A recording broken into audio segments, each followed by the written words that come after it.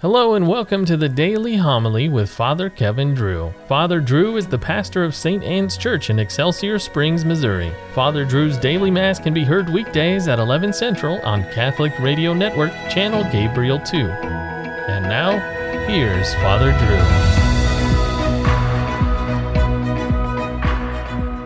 Drew. A reading from the book of Tobit. When the angel Raphael and Tobiah had entered Media and were getting close to Ecbatana, Raphael said to the boy, "Tobiah, my brother." He replied, "Here I am." He said, "Tonight we must stay with Ragul, who is a relative of yours. He has a daughter named Sarah." So he brought him to the house of Ragul, whom they found seated by his courtyard gate. They greeted him first. He said to them, "Greetings to you too, brothers. Good health to you and welcome." And he brought them into his home. Ragul slaughtered a ram from the flock and gave them a cordial reception. When they had bathed and reclined to eat, Tobiah said to Raphael, "Brother Azariah asked Ragul to let me marry my kinswoman Sarah." Ragul overheard the words, so he said to the boy, "Eat and drink and be merry tonight, for no man is more entitled to marry my daughter Sarah than you, brother. Besides, not even I have the right to give her to anyone but you, because you are my closest relative. But I will explain the situation to you very frankly. I have given her in marriage to 7 men, all of whom were kinsmen of ours, and all died on the very night they approached her. But now, son, eat and drink. I am sure the Lord will look after you both." Tobiah answered, "I will eat or drink nothing until you set aside what belongs to me." Ragul said to him, "I will do it. She is yours according to the decree of the book of Moses. Your marriage to her has been decided in heaven. Take your kinswoman. From now on, you are her love, and she is your beloved. She is yours today and ever after. And tonight, son, may the Lord of heaven prosper you both. May he grant you mercy and peace." Then Ragul called his daughter Sarah, and she came to him. He took her by the hand and gave her to Tobiah with the words, "Take her according to the law. According to the decree written in the book of Moses, she is your wife. Take her and bring her back safely to your father.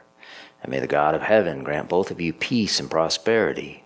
Ragul then called Sarah's mother and told her to bring a scroll so that he might draw up a marriage contract, stating that he gave Sarah to Tobiah as his wife according to the decree of the Mosaic law. Her mother brought the scroll, and Ragul drew up the contract, to which they affixed their seals. Afterward, they began to eat and drink.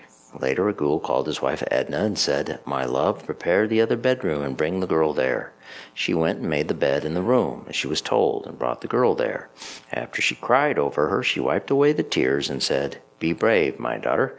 May the Lord grant you joy in place of your grief. Courage, my daughter." And she left. When the girl's parents left the bedroom and closed the door behind them, Tobiah arose from bed and said to his wife, "My love, get up. Let us pray and beg our Lord to have mercy on us and to grant us deliverance."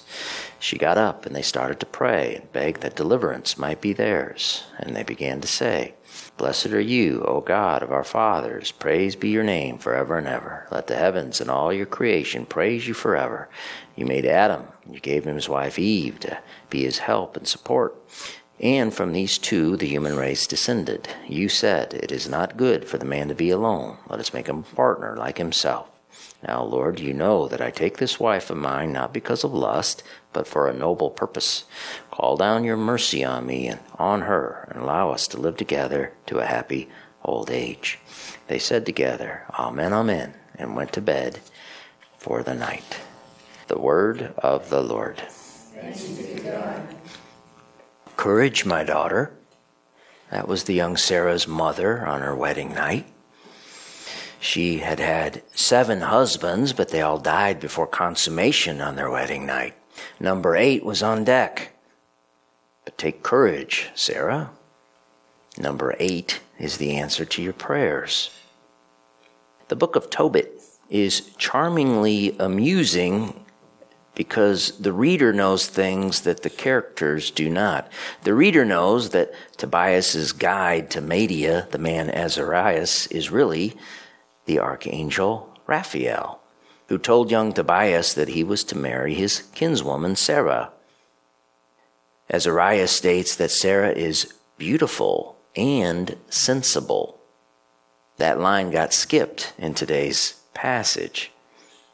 Beautiful or not, Tobias told his guide that he was afraid he might die if he marries Sarah, for he heard some demon was in love with Sarah. and the demon harmed those who approached her. Tobias's guide assured him in no uncertain terms that Tobias would marry Sarah, and he would drive off the demon with incense made from the innards of a fish that attacked Tobias on the journey. The guide told Tobias to be not afraid, for Sarah was destined for him from all eternity. You will save her, and she will go with you, and I suppose you will have children by her. When Tobias heard that, he fell in love with Sarah and yearned deeply for her. After the wedding contract, the first time a formal written marriage document is found in the Bible, before it was completed, Tobias and Sarah departed to the wedding chamber. When the demon smelled the incense, it fled to the remotest parts of Egypt, where an angel bound him.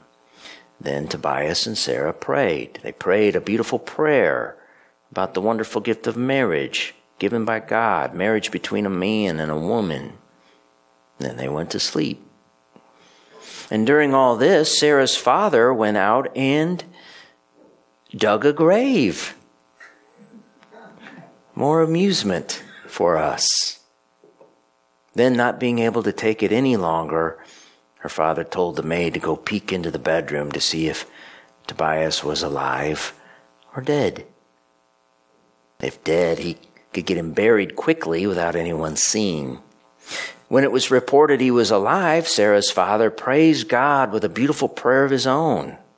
When finished, he told his servants, "Go fill in the grave." Marriage is a sacrament. That means it is a sacred bond instituted by Christ. The Lord then bestows special gifts of grace and divine love on it. A Second Vatican Council document states, "A love like that, bringing together the human and divine, leads the partners to a free and mutual giving of self, experienced in tenderness and action, and permeates their whole lives. Besides, this love is actually developed and increased by the exercise of it." This is a far cry from mere erotic attraction, which is pursued in selfishness and soon fades away in wretchedness.